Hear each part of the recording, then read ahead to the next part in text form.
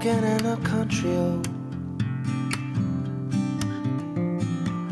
and I've been chasing after my shadow. Welcome back to the Camino Podcast, episode 46. I'm Dave Whitson. Nobody asked me my name. I love guidebooks. Long before I became a guidebook author, I was already an addict. My bookshelves were lined with things like 4 different copies of the Confraternity of St. James Guide to the Camino Francés, 3 different Italian language pseudo-guides to the Via Francigena, books to routes I hadn't walked and had no plans to walk, books in 4 different languages on the Camino del Norte. I'll never forget the experience of getting a copy of Alison Raju's first Cicerone guidebook, linking Le Puy-en-Velay to Santiago de Compostela. While I was only walking the Camino Francés at that point, I kept turning again and again and again back to the color picture of Estang in the book, a town on the Le Puy route. I was just struck by the magical sight. It would take me another 11 years to finally make it to Estang, but the reality lived up to the dream that was ignited by that picture in the guide. It's remarkable just how much guidebooks have changed and improved since I've been consuming them. If you go back to those earlier books, the maps are Spartan at best, elevation profiles are uncommon and often built from a very small collection of data points. Meanwhile, today's layouts are far slicker, and the proliferation of online information has generally elevated the quality of accessible material. And now, in recent years, we're seeing tons of alternatives to guidebooks, with smartphones, GPS tracks, and apps, all encouraging some pilgrims to pursue different media for information. Within that surrounding context, there have been 2 new and prominent guidebooks published on the Camino Francés over the last year. The Moon Camino de Santiago guide, written by Beebe Bahrami, and the completely overhauled Cicerone Camino de Santiago, Camino Francés book by Sandy Brown. Given that there are already a number of established books on the Francés, I was curious about the thought process that informed the design and development of these new pilgrim guides. Fortunately, Beebe and Sandy were willing to join me for just such a conversation. The goal here is to think about the decisions being made behind the scenes when guidebooks are produced, while also learning about what makes their specific guides interesting and useful and distinct. The circumstance of publication date brought them together in this episode, but as we'll discuss, it's a happy accident because, as it turns out, their guidebooks mesh really, really well together. So that's episode 46, 3 guidebook authors and guidebook consumers talking shop. Hope you enjoy.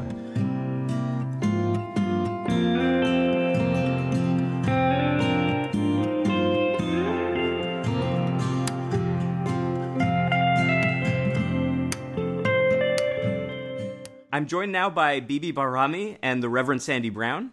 Beebe is a cultural anthropologist and the author of 2 travel narratives on Southwest France and 3 travel guides, most notably, for our purposes, the Moon Guidebook to the Camino Francés. Sandy is the associate publisher for Caminos and Pilgrimages at Cicerone, which kind of makes him my supervisor, and the author of Guides to the Way of St. Francis and a brand new one on the Camino Francés. Thank you both for talking with me. Glad to be here. Oh, it's wonderful to be here. Thank you. When I reached out to the 2 of you, I said, my goal here is to have a conversation about your Camino Francés guidebooks and then guidebooks more generally. And coming from the starting point of I am, on one hand, a guidebook author, but more than that, I am a prolific consumer of guidebooks. I love guidebooks, and if I'm going to walk somewhere or if I'm going to travel somewhere, I want to have multiple guidebooks. So I value that, and I think it's interesting to hear about the different approaches that guidebook authors take. So that's our goal here. So let's start with this. Before we get to your books, I'm interested in who you are as consumers of guidebooks. If you are preparing for a pilgrimage, what's your approach? Do you have a physical guidebook with you, an ebook? Do you use an app, GPS? And what do you value? And Beebe, let's start with you. I confess I'm also a consummate consumer of guidebooks. I love them. I think each guidebook is a capsule of cultural information from a particular perspective. And when I'm looking for them, I'm looking at all of them, and I collect them, especially for places I love. So I think I have almost all the guidebooks for the Camino Francés and a few for the Norte and a lot for France and northern Spain. But I'm really looking for all the various different perspectives and especially the local knowledge, whether it's a guidebook writer who's come in from the outside and has become a local by living there and immersing like an anthropologist would, or a local or regional writer from that area. They all interest me because they all have something to offer. And I also come to it from travel literature as a genre. You know, in anthropology, that's one of the things I studied were all the historical narratives.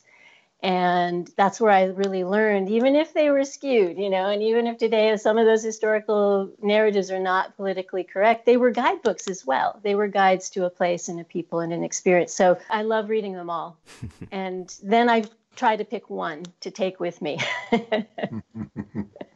That's great. Well, for me, I guess I started as a guidebook connoisseur, and now I kind of also have one foot in the app world. So what's happened to me over the years is that I've come to recognize guidebooks as a good resource, but sometimes I want to explore someplace without a guidebook too. And so I may buy the guidebook and then leave it at home and then go with my smartphone and look at an app or look at my smartphone to know where I'm going, and then refer back in my mind to the guidebook and also to read it afterwards. And so I love guidebooks, but I guess I also recognize that sometimes you don't want to walk with a book in your hand, but you do want to have a reference available to you. And so I guess I've kind of done all of the above. I've walked with a guidebook in hand, like on my first Camino, and then I've done it by memory. And then I've also walked with guidebooks as ebooks and Kindle books, which is a little bit frustrating, because you're in two media there. You're in a print and you're also on your smartphone. And then I've done just with apps. And I have to confess that the more I've been writing guidebooks, the more I'm going back to the same old walks that I've done before, because I want to refresh my mind. I want to do an update of the guidebook. And so it's been a little while since I've done a brand new walk, although I hope that Europe will open up on schedule and I'll be able to go later this summer. That actually, reminds me another part of preparation that I bet both of you also do is learning a language, or even if it's the rudiments, or reviewing the grammar of, whether it's Italian, Spanish, or French, because that is also a guidebook that allows you to, walk into fresh territory, whether it's been covered or not, with or without a guidebook, and talk to the locals and ask them, hey, where do I find this? What's the best experience here? Where should I get the best coffee? So that's a part of, I think, that guidebook preparation too. Yeah, I agree. And then the guidebook writer ends up being an interpreter of the language and the culture for the reader. Yeah. So I know, or I imagine Dave will ask us about this at some point, but the guidebook becomes an essential resource. Otherwise, you're walking blind. And I hate to criticize anybody that has sight challenges, except that just what you see on the ground is not enough to really comprehend the area where you're going. There's too much that's invisible or that's not described by signs on the ground. You really have to have somebody that studied it and can interpret it and open it for you. That's the goal. That's absolutely the goal. And it's a lot to ask for in a book where we have the continuing pressure to make it smaller, lighter, and easier to carry in a pocket or in a small compartment in a backpack. There's those dual pressures to be thorough and comprehensive and light as a feather. Could we just all agree that word limits are like the work of the devil? Yes. It's funny, right? Because on one hand, I remember when I was doing my first guidebook and I wanted to go back to the publisher and say, why can't we just have, like the ebook version, it could be infinitely long. So why can't we just have two versions, the print version that's more compressed and the ebook version that's longer? Of course, the layout folks don't like that. But part of me is of that focus now that's just like, why can't we have it all?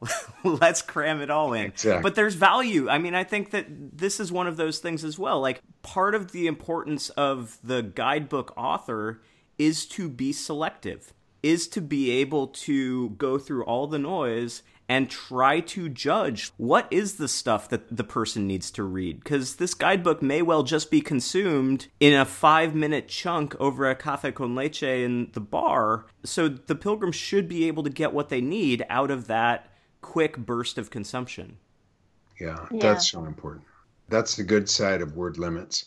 So like right now I'm working on a guidebook. I'm about 10% over the word limit. And I am doing that important work while I tear my hair out of making sure that only the most important information is there so that the reader doesn't have to sort through all the chaff in the meantime.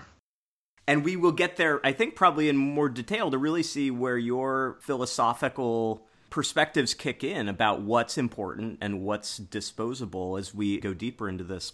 So let's talk about your Camino Francés guidebooks specifically, because I think they are the two most recent English language guidebooks to the Camino Francés. Some of the established ones, of course, have annual updates, so they're refreshed each year, but these are completely new. Cicerone's long had a Camino Francés guidebook, but this is a total overhaul that you have just authored, Sandy.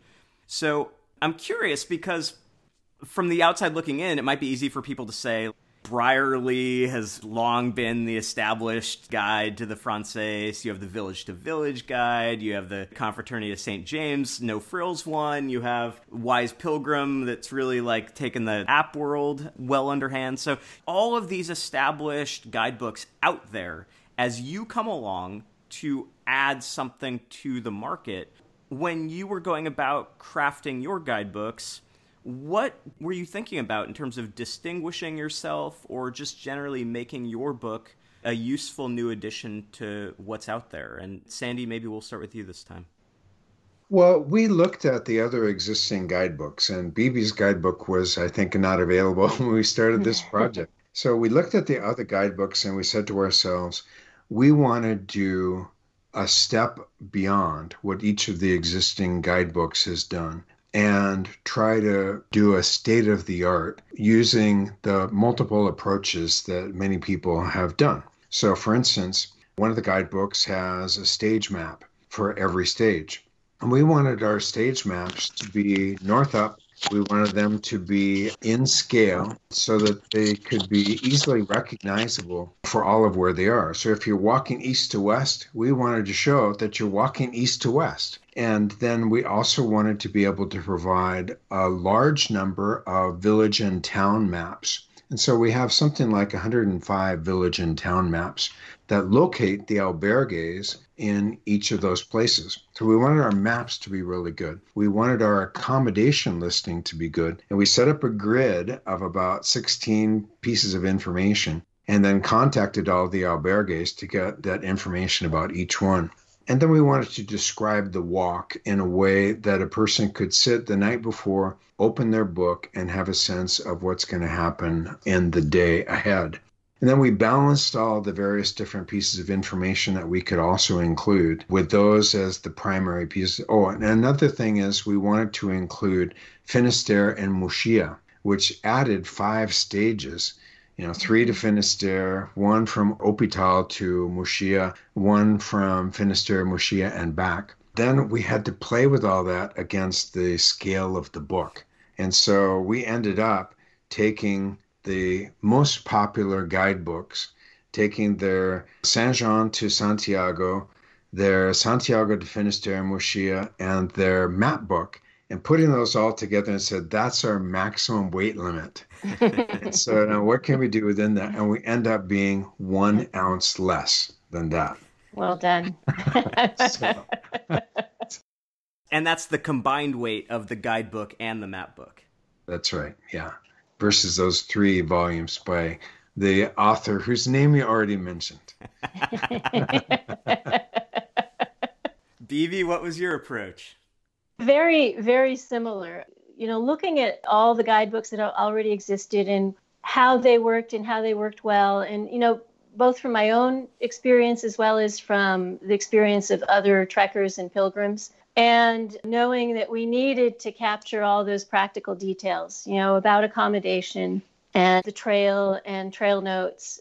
get a lot of coverage on the maps and the guidance, but also we wanted to bring in more information that we felt was missing in the other guidebooks. And that was one of the things that I loved about being commissioned by Moon to write the new Camino de Santiago guidebook was they're known for going into kind of uncharted cultural and historical territory and experiential territory. And they give their authors a lot of freedom to say, really make it your own and bring your voice into it, but also offer this broad experience that anyone who picks up the guidebook can engage in and have their own experience. So we were also talking about, as an anthropologist, I wanted to bring in all the folklore and all the cultural information and the food and wine information, the historical information that over 30 years I had studied while I lived on the Camino as well as walked it. And they were excited about that because that was a little different. It was kind of like taking the cultural handbook of the Camino, that big, thick tome, and merging it with a guidebook.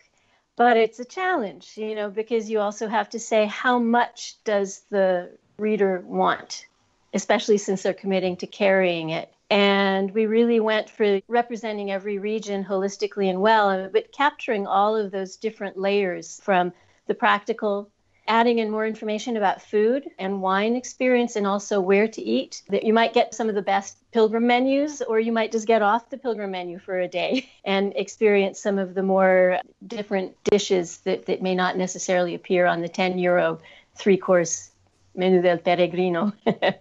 And then thinking about the maps. And similarly, we knew that people really like orienting themselves in space, and that the maps of the villages and towns was as important as the trail maps that we presented. So a lot of layers. And then it came in larger than we originally wanted it. But my editors really looked at the information and said, well, we want to keep this. This is really interesting. So we really sharpened and honed it down as tightly as we could without losing the information. And then I learned that they went and researched paper around the world to find the lightest paper that you could get the highest quality of print on. My guidebook, if you look at it, it looks like a typical Moon guidebook that is about 350 pages long. It's the same width and size, but it actually has 520 pages in it. So that was a Santiago miracle right there. That's great. It's amazing how much you end up thinking about paperweight as you go through this process. I mean, I've had this discussion with Cicerone publishers for years. Like, one of the most commonly criticized aspects of the books I had for years from walkers was, why do you have such heavy paper? Right. It's high quality, though. I love the Cicerone guide. It is a little bit lighter now. So I was stunned when I opened your guidebook the first time, Beebe, because I opened it and I was like, this is a travel book. It almost felt like a different genre from guidebooks, right? Like, you have the top 20 highlights when you open it, and you have a lot of those elements that, when you read a guidebook, you're used to seeing kind of a real bare bones summary of a lot of things. And the Moon guidebook that you've produced will be really familiar to people who are coming into this from a travel background. It's speaking that language really clearly, I think. Well, I really was hoping that for the pilgrim who picks it up, that it would be something that they'd enjoy reading at night as well and say, where am I? Where was I? And one of the things I learned early when I made my first trek on the Camino Francés was how many people, by the time they got to Santiago de Compostela, were saying, oh, I missed Unate, the chapel of Unate back in Navarra. And now I hear it was like one of the highlights of this whole trail, a historical 12th century octagonal church. And I wanted to write a guidebook that sort of really called out, don't miss this, or consider not missing this, but know about it, and why. So I really wanted people to have a historical and an archaeological and cultural resource in their pocket so that as they were walking through a particular landscape that day, they would be alerted. To the left is a Celtic Iron Age hilltop fortress, and you can actually walk right through it if you just make that 200-meter detour, but it's hidden. If you didn't know it was there, you could walk right by it. I wanted to really include that. That was a big part of the thinking behind the travel experiential aspect of it. Beebe raises a point that was important for me too, and that is all about the purpose of a guidebook. Because, you mentioned a Castro. So my wife and I were walking together in 2018, and I said, I've never gone to the Castro Mayor. Right. So let's do it. So we turned left on the path and we walked up to it's almost like a dike that's around it, to the berm, I guess we could say, and looked down into it. I thought, oh my gosh, I can't believe I have neglected this all this time. So we're standing there on the left. They're the walls, the low walls of this 2,500-year-old fortress. Then we look on the right, and there are all these pilgrims that are just walking by, because you can see the trail not more than 50 meters away. And I'm thinking, these poor people, they're probably only going to get here once. And it took an extra 3 minutes to walk over here. And we're seeing something astounding. But because they didn't open a guidebook, they're going to miss that today. And that's the value of a guidebook. Even if you leave it at home, can mark in your mind the things that you want to see so that you make sure you don't miss them. I love that you brought up that Castro, because, when I first came upon it, I became an evangel. I was just an evangelist. Everyone was walking by it and missing. I was like, no, guys, come here. You have to see this. That's free. One of those things. It's free. And it won't take any more time. It could be life-changing. But I also think what you're saying reminds me, too, that to be a guidebook writer, you have to remain humble. You have to keep knowing there's stuff you don't know and be ready to go and discover it and then, bring it in. That's what readers are for, isn't it? I mean, you put out your book and then it sits there and people say, well, why didn't you say so-and-so? Or do you know you got such and such wrong? And then all you can do is gather those things and hope that you can include them in the next edition. Right. Yeah, that day you were investigating 25 albergues instead. Right. Be honest, this is a short detour. Do you read your Amazon reviews?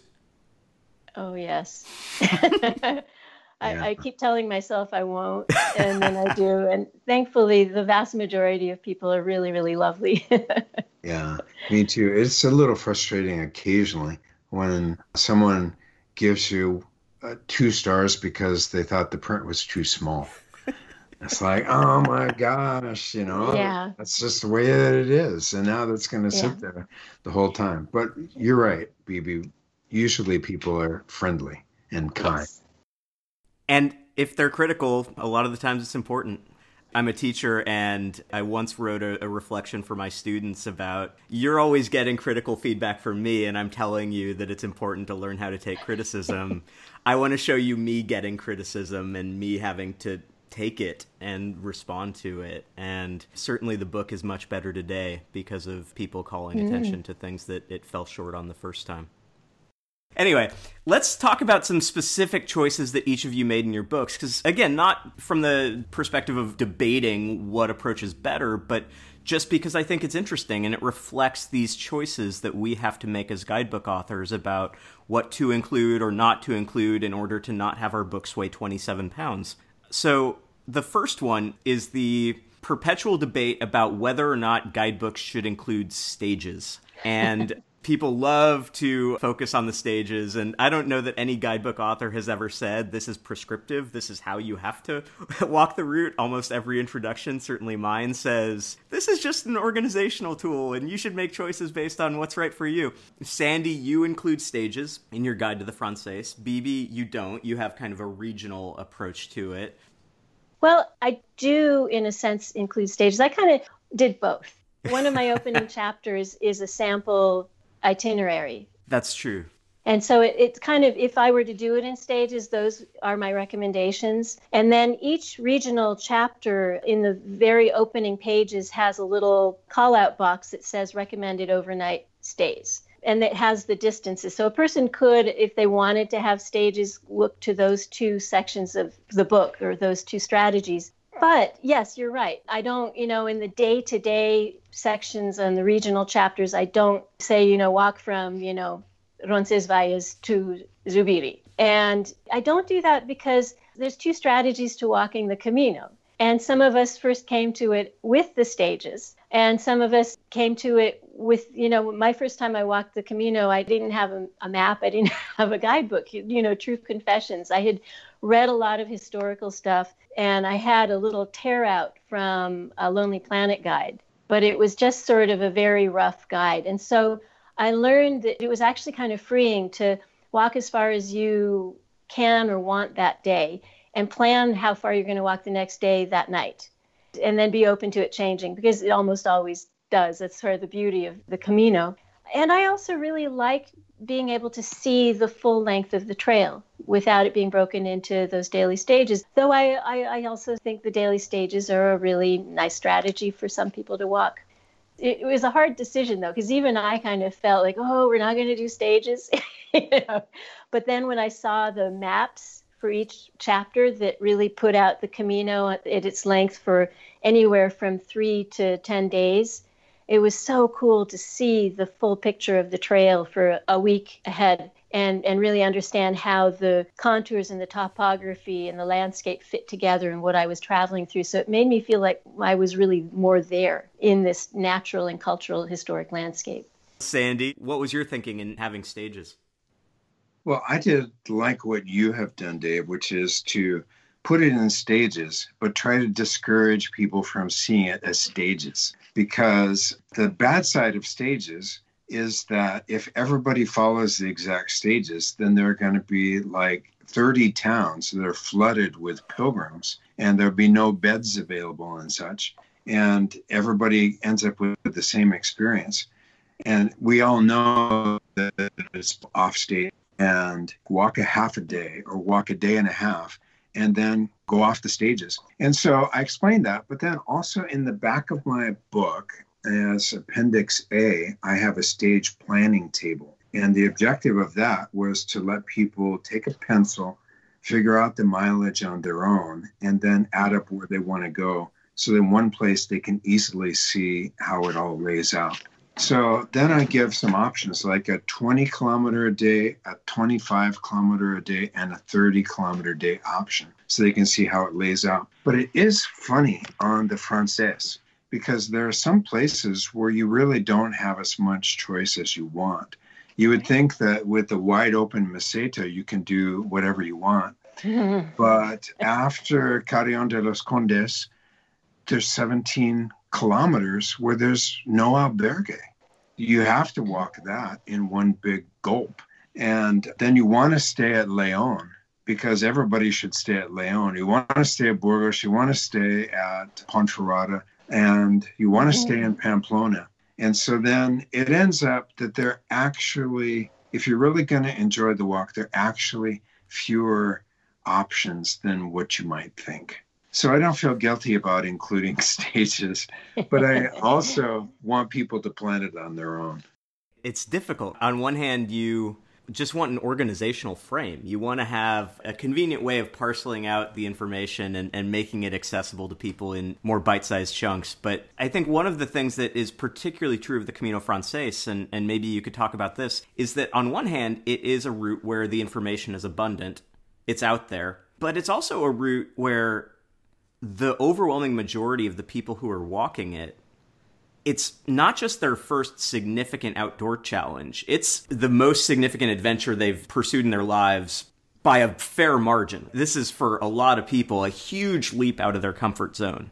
So they're going to want to approach it with that security blanket, with that handholder that says, like, this seems overwhelming, but it's okay, and we can make that accessible to you.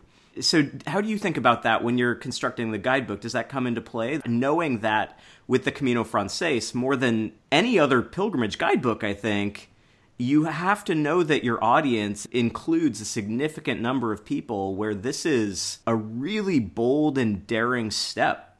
Yeah, absolutely. One of the things that I thought about in my guidebook was you don't know where people are going to start either.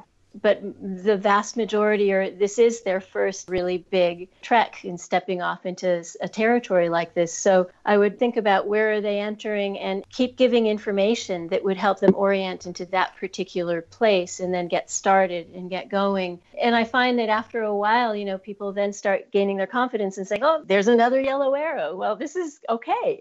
Just follow the yellow arrows. This is good. But I still wanted people to have, especially because so many are coming to this new and the first time, and it is such an epic life experience, I wanted them to have a lot of the cultural information with them too, because it might be the only time they pass that way. And it would be great for them to have the experience of drinking orujo, a quemada, the orujo that they light on fire, and it's a ritual drink in Galicia or stuff like that, and where to look for it.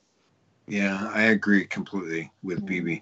The thing is to capture, as I'm sure Beebe did, and I'm sure that you have done in your guidebooks too, Dave, to capture in your mind who the target pilgrim is.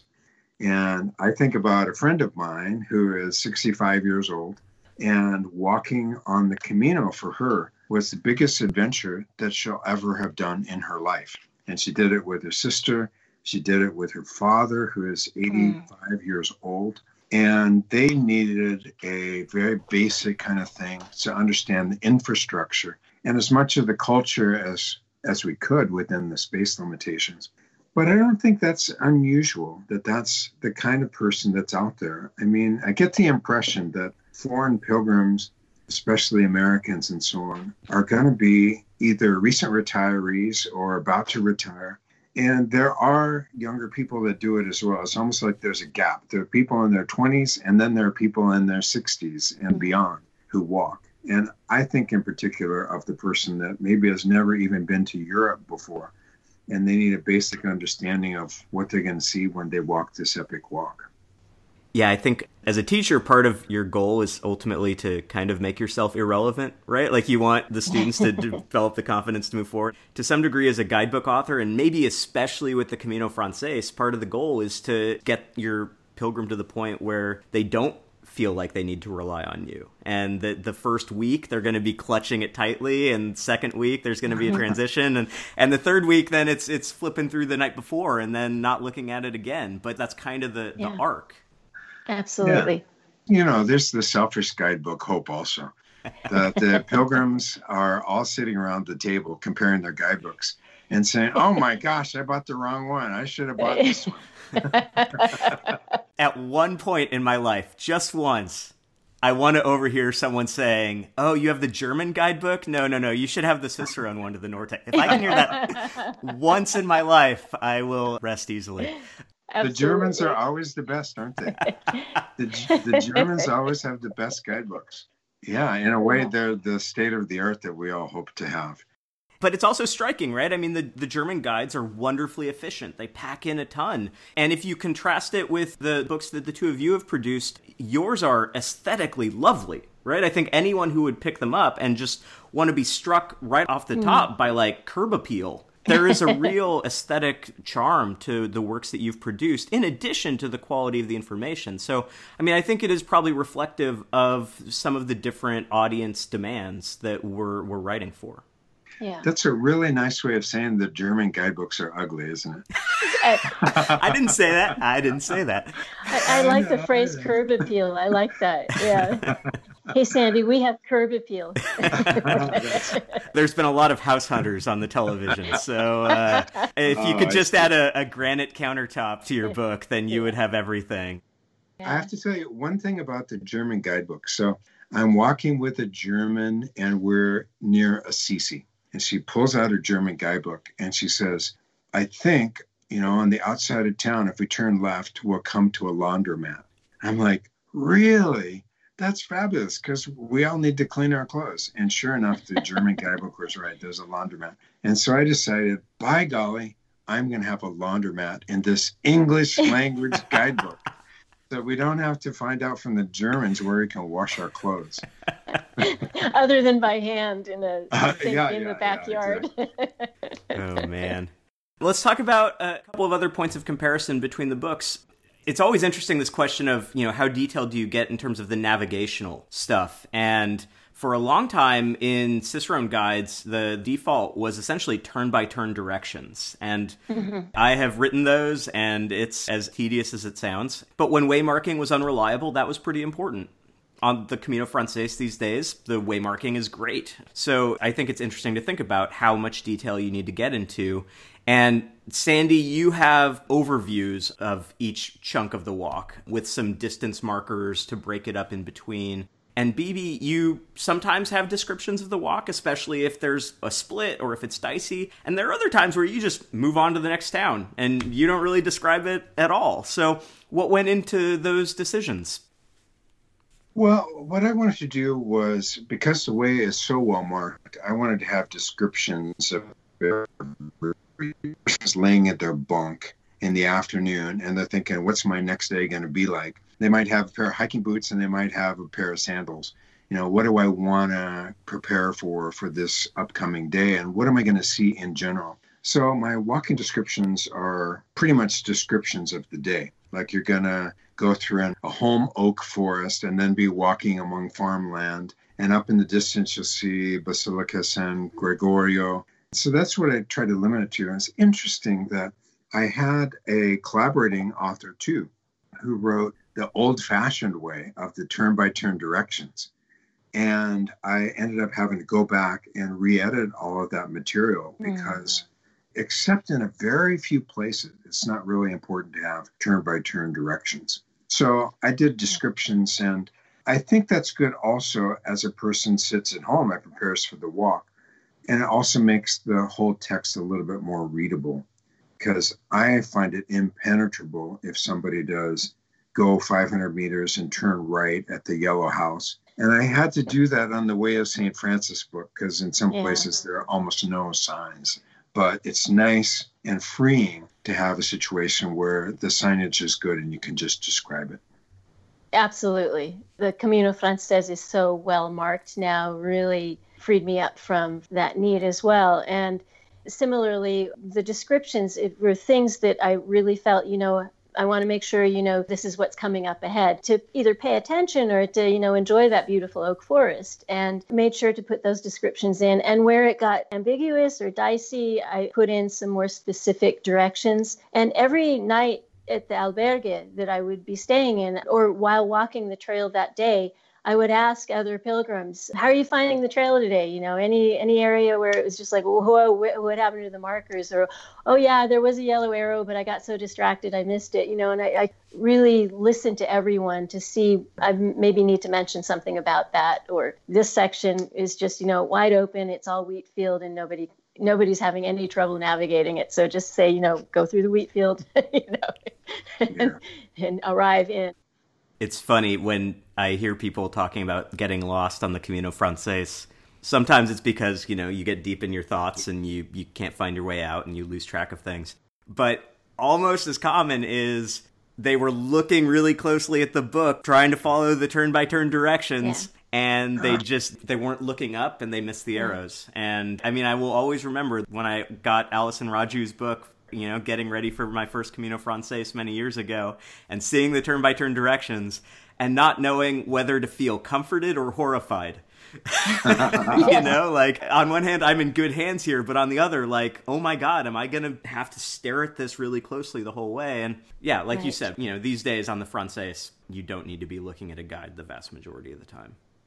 The other purpose we haven't mentioned yet is that it's nice also to have a guidebook to show you the alternates and options and variants that are out there so you can choose.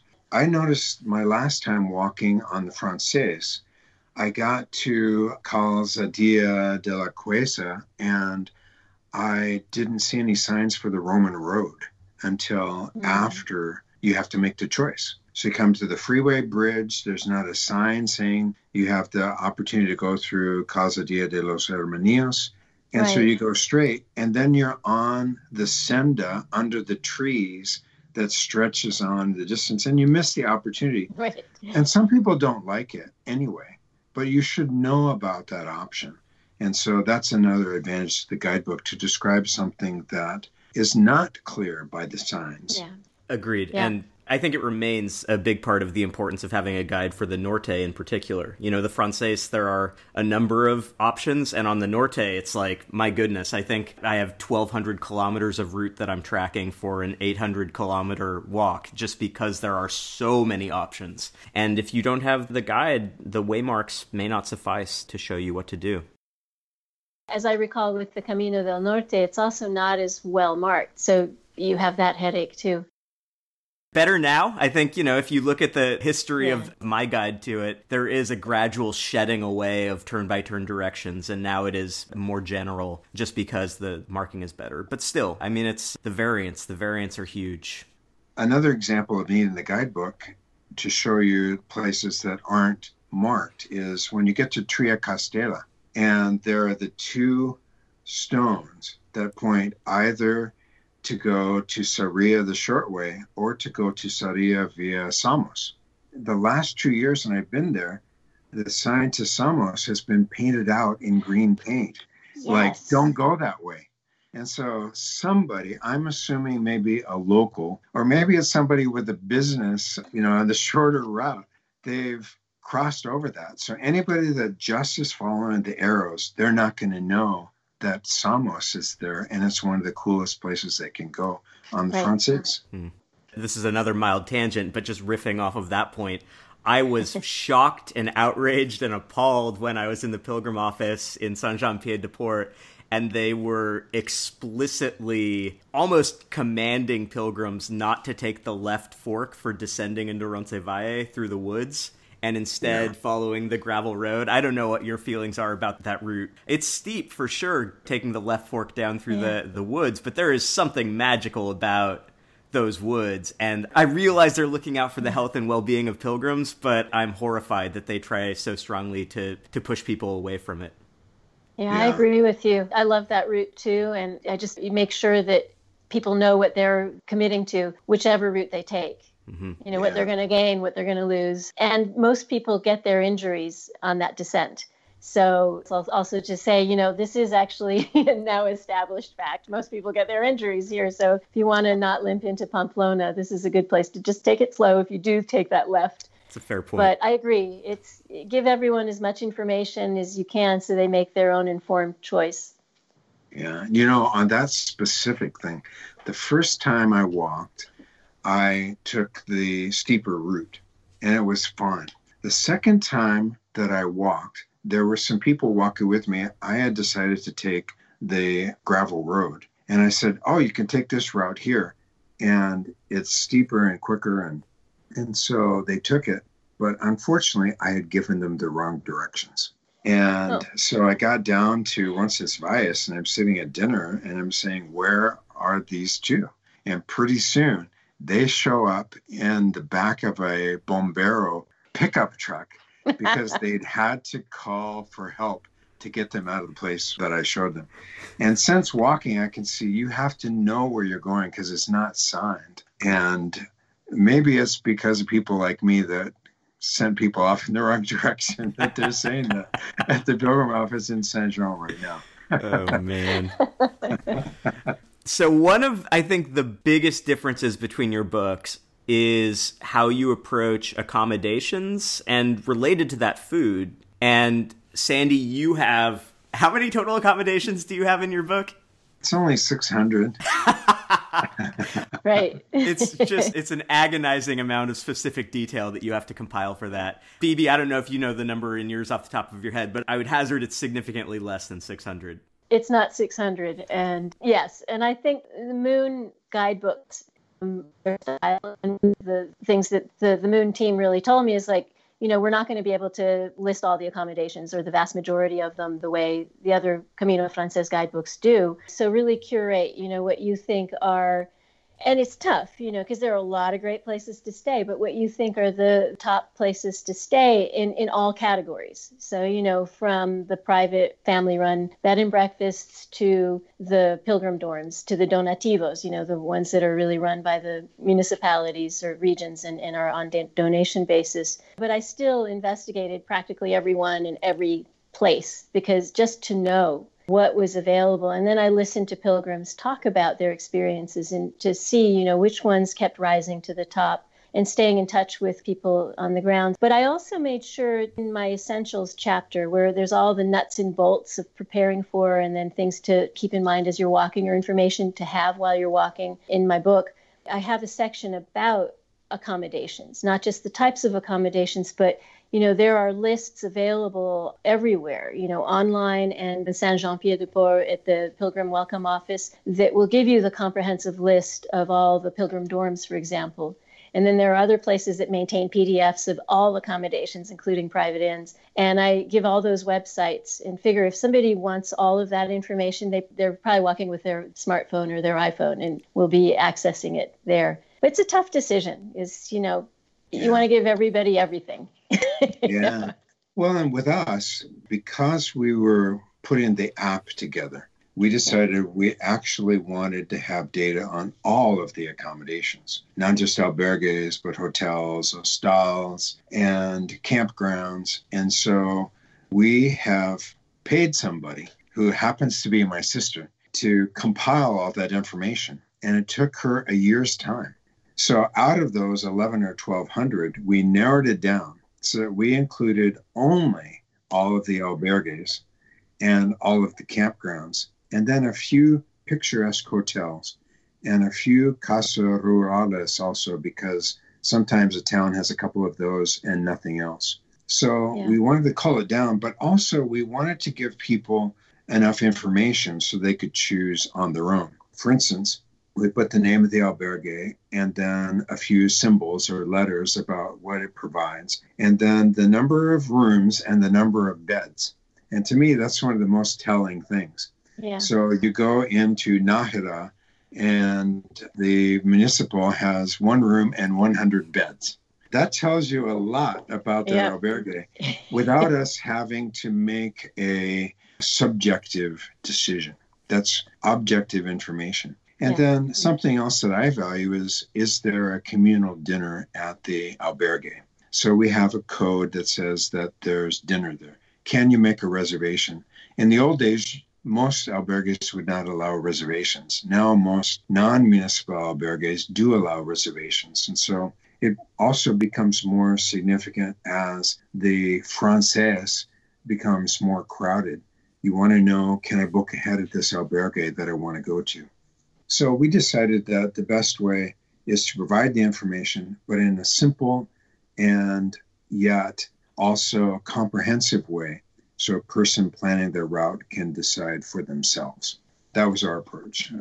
I don't know if we succeeded or not. Oh, and I should say the other piece is because we have an accompanying app, then a person, when they see it on the map, can press the symbol and get all this information, make the telephone call or send the email that allows them to be able to do that. So otherwise, it would have been really tough for us to compile all of that information, reams and reams of information that my sister mostly has in her head with relations with all these people that have answered her emails and phone calls over this last couple of years. I think the accommodation piece is one area where we're all going to have our work cut out for us in the next few months because of what's gone on with the Camino and the shutdown. And some of the albergues haven't been able to survive, let alone, the ma and pa stores and the restaurants and cafes. The part that I'm kind of concerned about is the emotional part, the grief of finding places that were beloved that may not be there or just struggling right now. Yeah, that's right.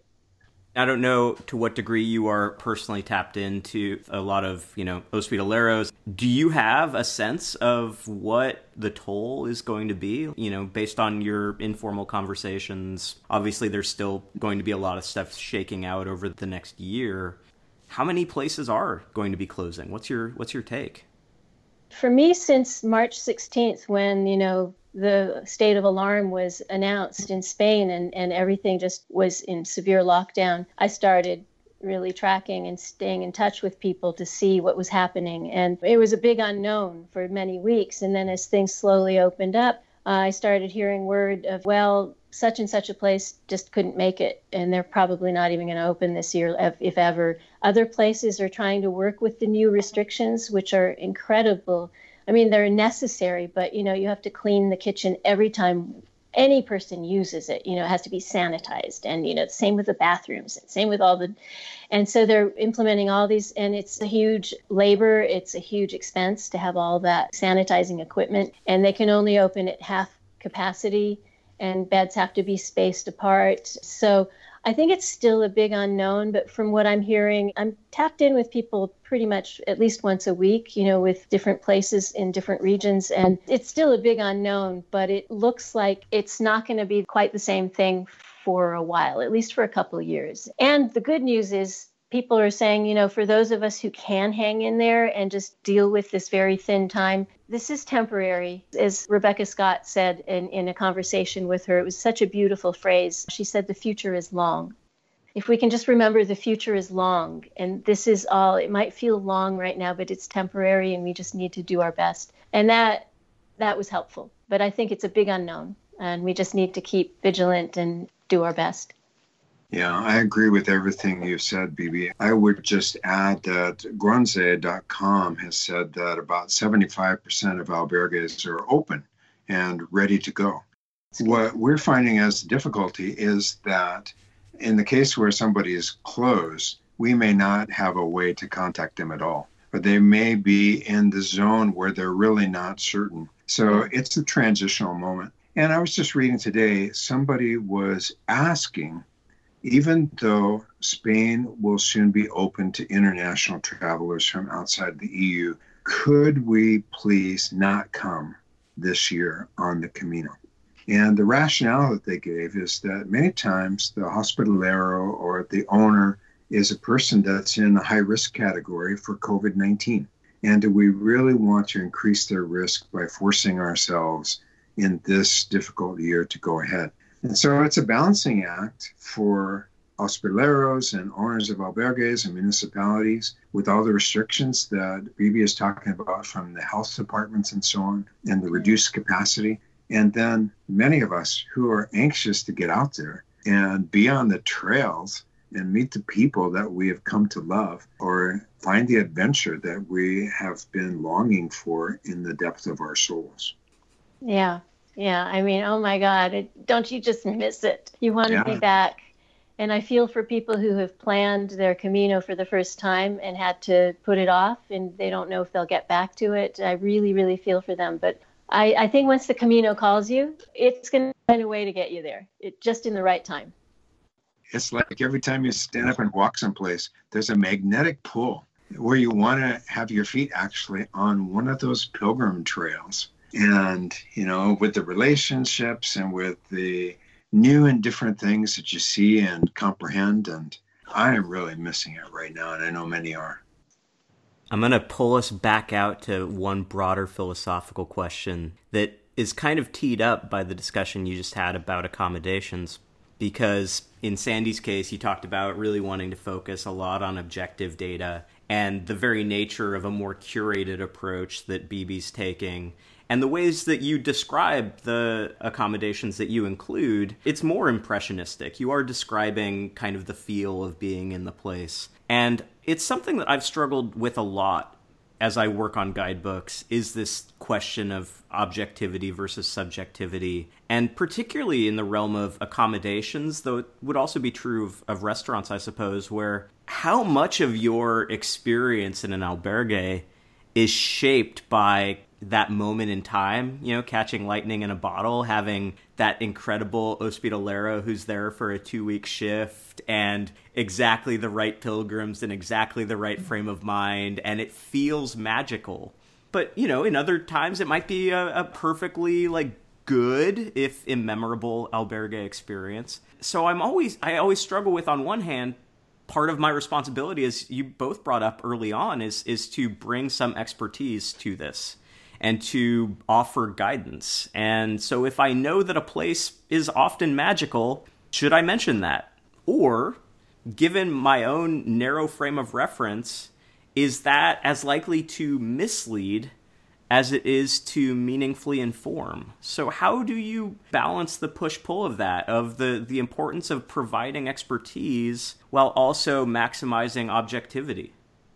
Certainly there is a subjective element because you occupy your own experience in history and senses, and we're all scholars as well, and so we know that you get information from many sources, whether it's other pilgrims and talking to locals and your own experience, and really looking at other guidebooks, not just this year's issue but the year before, and seeing how things shifted. And I try to get information from as many sources as I can in addition to my own immediate experience.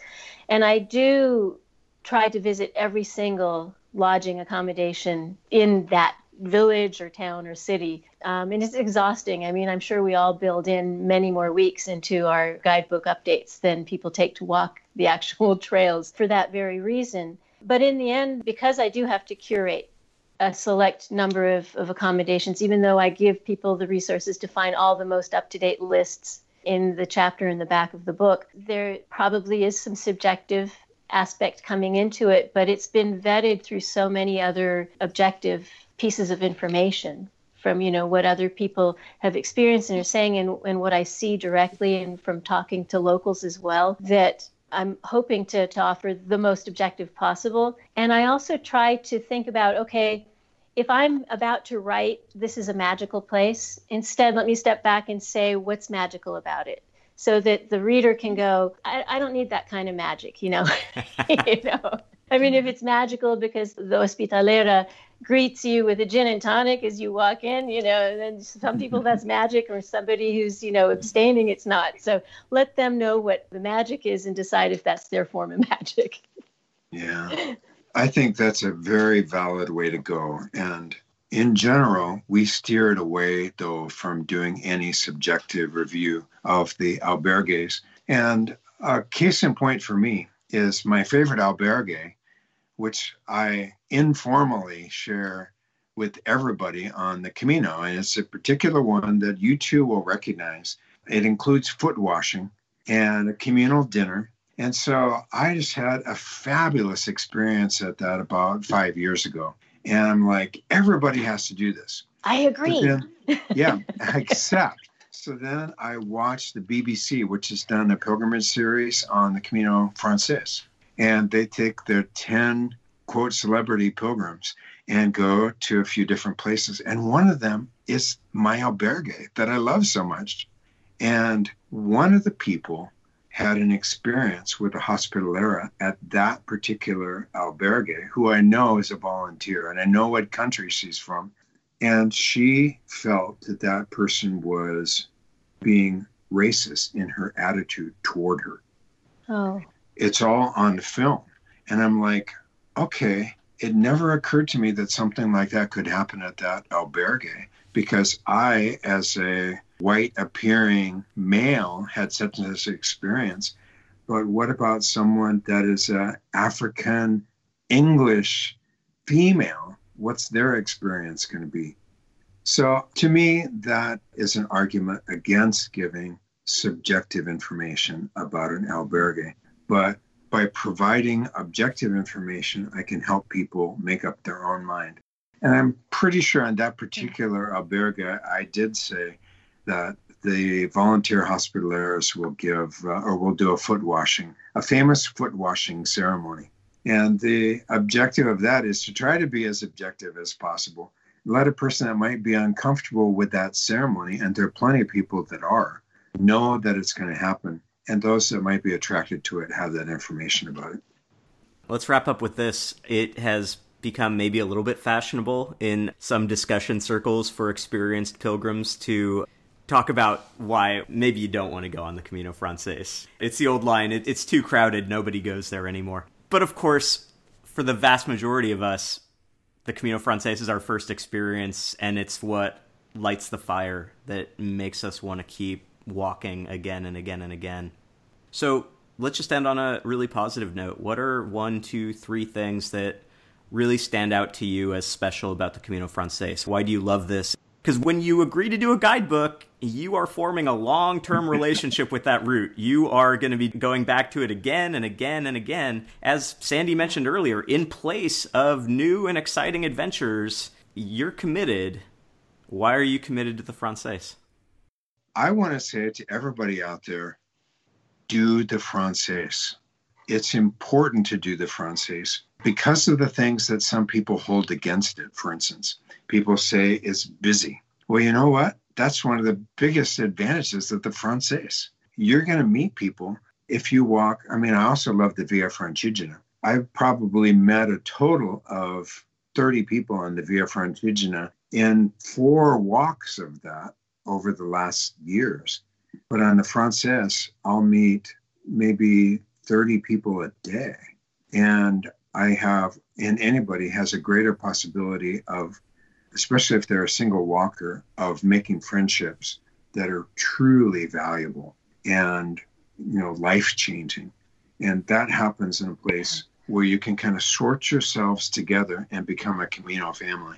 And that happens on the Francés, less on less traveled trails.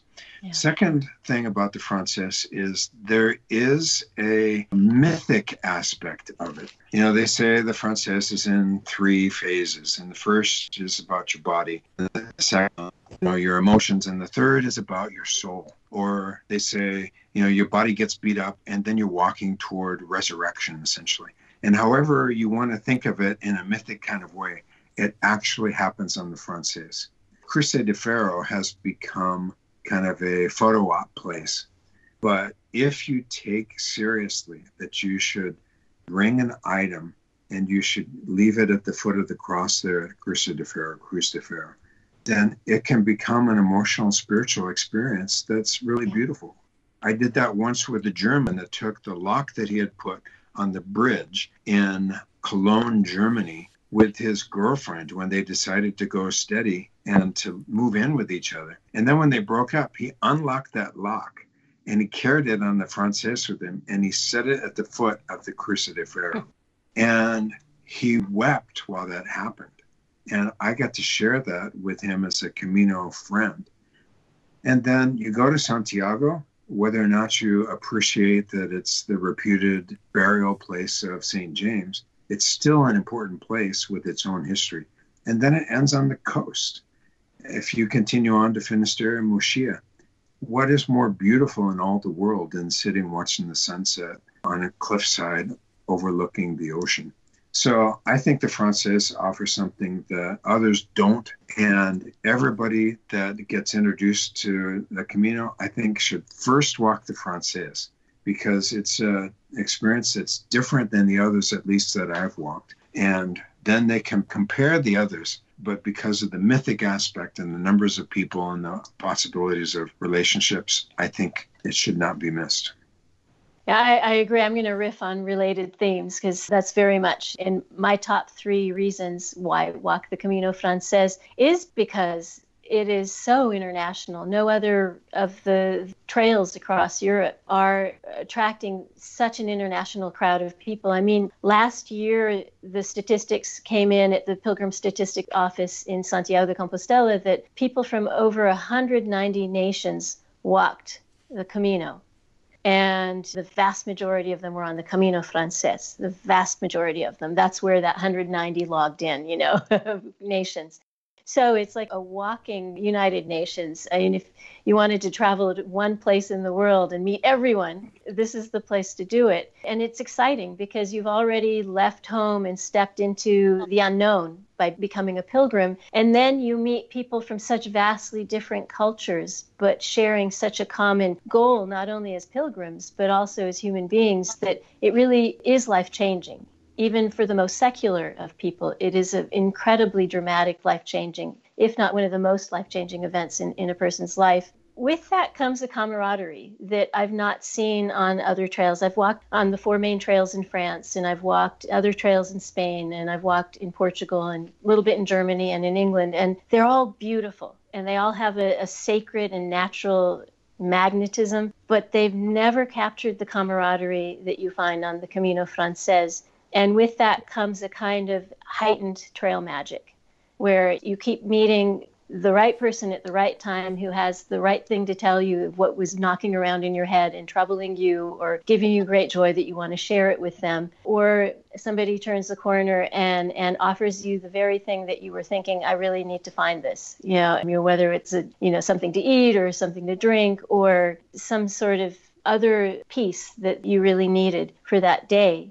And then I would add that, it is as the most historic and most documented and most walked route for over 1,000 years. It has so many layers that are a part of this legacy and ancestry of the Christian trail, but it also is probably one of the most layered and rich places for pre-Christian influences as well. I mean, you walk through, on your way to Burgos, you're going through Atapuerca, which has the oldest human remains in all of Europe. So, start from the lower Paleolithic and make your way to the present. And all those layers exist on the Camino Francés. And with it comes that centuries and millennia old human presence that is layered on sacred sites and folkloric traditions, and then those heightened rituals like the Cruz de Ferro ritual.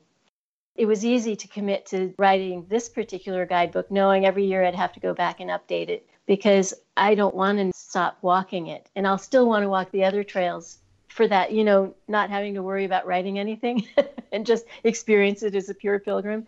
But man, I don't want to stop having this amazing experience with all these people in this immense natural beauty with so many layers of traditions. Amen. Awesome.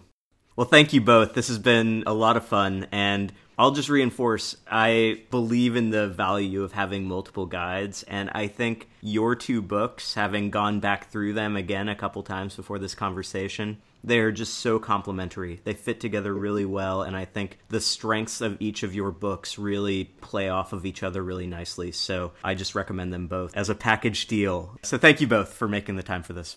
Thank you, Dave. Thank you so much. Thank you, Dave and Sandy. It's a real honor to be with you two.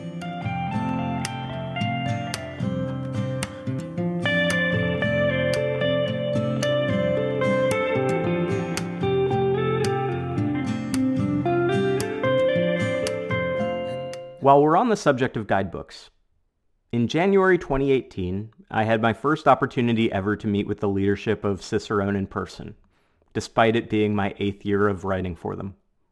It's a long commute from Portland to England. But they were making a short trip around the US, and with Laura and me based in Portland and Sandy just up I-5 in Seattle, they pretty much had to come to the Pacific Northwest. We talked about the Northern Camino's overhaul, of course, but then the conversation weaved in a number of other directions. At one point, Jonathan at Cicerone asked about other routes. The book you really should be looking to produce, I said, is on the Kumano Kodo. More and more pilgrims are being drawn to it for a lot of different reasons. It turns out, though, they were already well on top of that. That's because Cicerone had landed a fantastic new guidebook author, Katrina Davis, who was born in Australia, lived and worked in Japan for a number of years, and then moved on to London. She walked thousands and thousands of kilometers of pilgrim roads, climbed Mount Fuji 7 times, thru-hiked the PCT. And in quick succession, she authored the 2018 Cicerone Guide to the Camino Portugués and the 2019 Guide to the Kumano Kodo that Jonathan had been looking forward to at our meeting. Kat died earlier this year, passing away on February 28th. Far, far too young. Her personal blog, followingthearrows.com, is filled with stories from the road and continues to be accessible. The comments posted by other pilgrims in response to her husband's news of her passing highlights how special she was. She's described at different points as kind, encouraging, passionate, vibrant, and always, over and over, as an inspiration. Hers is a loss felt by the whole pilgrimage community, and if you are unfamiliar with Kat during her all-too-short life, go get to know her at followingthearrows.com, where the inspiration continues. That's all for this episode. Thanks again to Beebe Bahrami and Sandy Brown. You can find Beebe at beebebahrami.weebly.com. That's BeeBeBahrami. While Sandy's online home is caminoist.org. Camino-ist. Their new guidebooks on the Camino Francés are available all over the place, including all of the usual online haunts. The Camino podcast is available on Apple Podcasts, Spotify, and Google Podcasts. You can reach me at caminopodcast@gmail.com or through the Camino Podcast Facebook page. And you can find episode production notes at davewhitson.com. Thank you as always for listening.